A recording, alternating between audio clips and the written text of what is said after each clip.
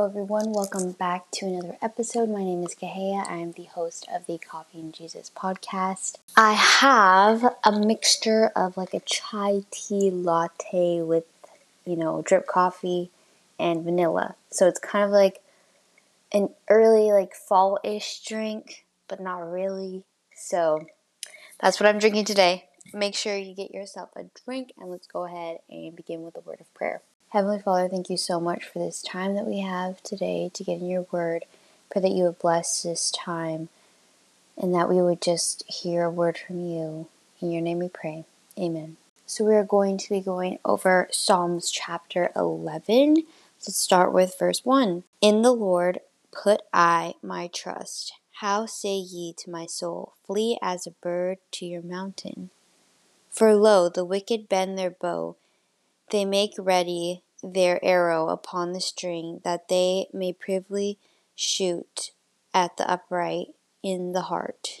I love verse 1 because it goes straight in and it just says it plainly that David said he puts his trust in the Lord. And shouldn't we do that? What does that really mean? Like placing your trust. So basically it's laying your life down and saying, because of what you did for me, I fully give you my everything, all my anxieties, my worries, depression, anything that holds you to this world, you're giving to the Lord, and He will take care of it.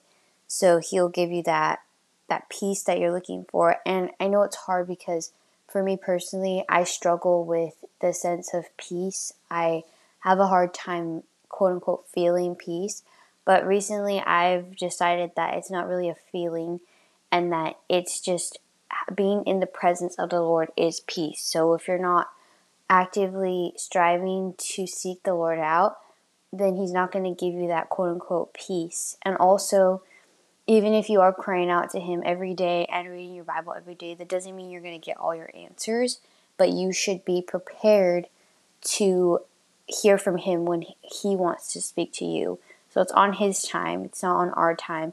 So we should really just always be in that place of ready to hear from the Lord and putting our trust in Him. Verse 2 talks about how the wicked are always ready to fight and to just attack you with blaming words and shoot your heart. So they're going to go for your heart, and the Lord is the only one who knows your heart.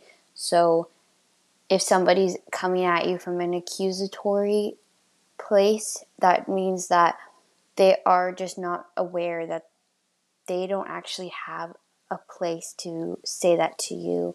The only person that should have that impact and that say in your life should be the Lord. If it's not coming directly from the Lord, it's not coming from a good place. It's coming from the devil or someone's flesh. So just be aware of when people speak to you, asking the Lord if that is what He wants to say to you or if that's just coming from an outside source, trying to attack you straight at your heart. So just be careful for that. Verse 3, if the fountains be destroyed, what can the righteous do? The Lord is in His holy temple. The Lord's throne is in heaven. His eyes behold, His eyelids try the children of men. So the righteous shouldn't fear of anything that isn't coming from the Lord because He's already defeated that. So there's no reason for us to have seeds of doubt and things like that, because if we know that He is true, then all that He says is true. Also, the Lord is in His holy temple, so He's in the throne room. So when we pray to Him, He hears our prayers because that's where He is. It goes directly to the throne room. And when you're praying or talking to the Lord, it's not like it's going into the abyss, into nothing, into space. It's actually going to where it's supposed to go to because we're directing it towards the Lord.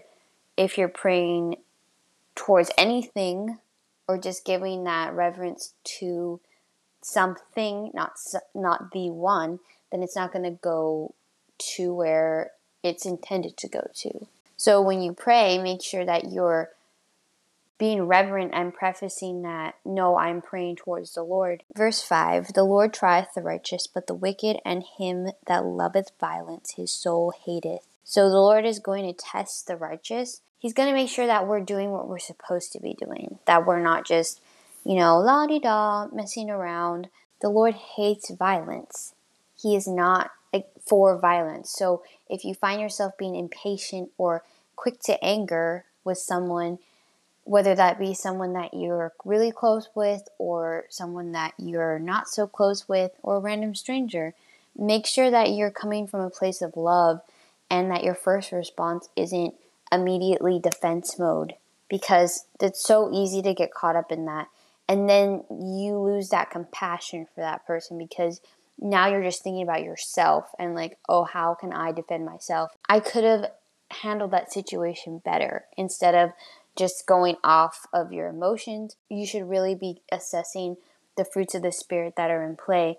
Are you being loving? Are you being patient? Are you being kind? And if not, you can ask for forgiveness, but then after that, move on. There's no condemnation for those who are in Christ Jesus. That's Romans 8, verse 1. Besides that, just focus on, okay, how can I be more loving? How can I be more patient with this person? And how can I avoid violence at all costs? Because the Lord is the Prince of Peace. He is not the Prince of Violence. So if we really want to be like the Lord, we should have that perspective going into any situation or conversation. Verse 6, upon the wicked he shall rain snares, fire and brimstone, and an horrible tempest. This shall be the portion of their cup. For the righteous Lord loveth righteousness, his countenance doth uphold the upright. The Lord is not afraid to judge those who are actively choosing wickedness and aren't choosing righteousness. And that doesn't mean that there's no grace, because of course there's grace for all of mankind. But the Lord is not going to bless those who are choosing to live a life that is for themselves. If you choose to live for others, everything that you do will kind of mirror, it'll be a reflection of what's in your heart.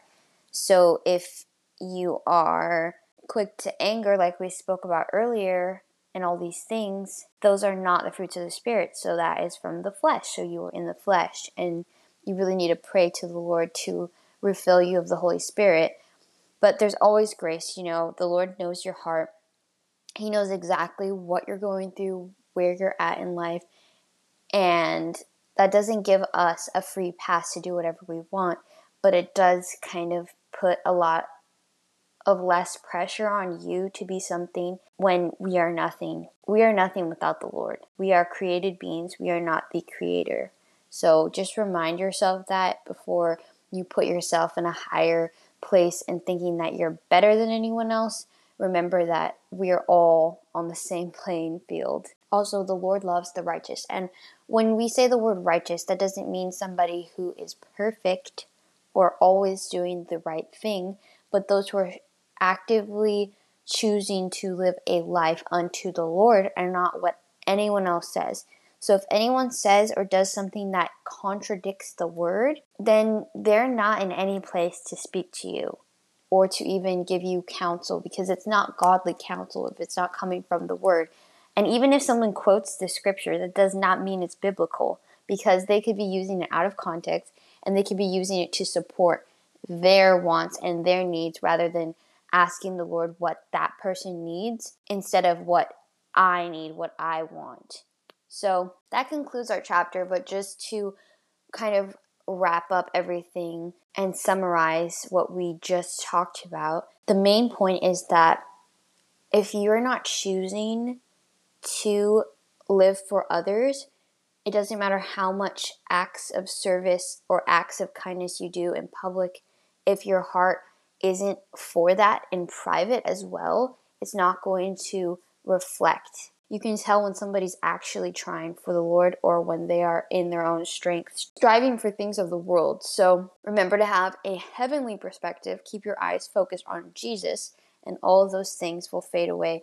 All the world's problems, all of your problems will fade away. So just keep your eyes on the Lord, and there's no better place to be except in His presence and under His watch, rather than the world and the pressures to be something that we really can't be, because we don't have any power in ourselves, but only Jesus has the power to heal, save, even righteously judge, and love those who are around us. So don't forget to love others with a whole heart, and pray for the Lord if you're struggling to love certain people, that He will give you the strength to love those in need. So let's go ahead and close with a word of prayer. Heavenly Father, thank you so much for this time. I pray that we would just learn to love on others more and more every day, and get closer to you more and more every day, and not focus on anyone else's outside opinions, but that you know our hearts, Lord, and that you love us for where we're at and who we are right now, and who we will become through you, Lord. So we thank you, and in Jesus' name we pray, amen. Thank you for tuning in. I hope you have a blessed week, and I'll see you in the next episode.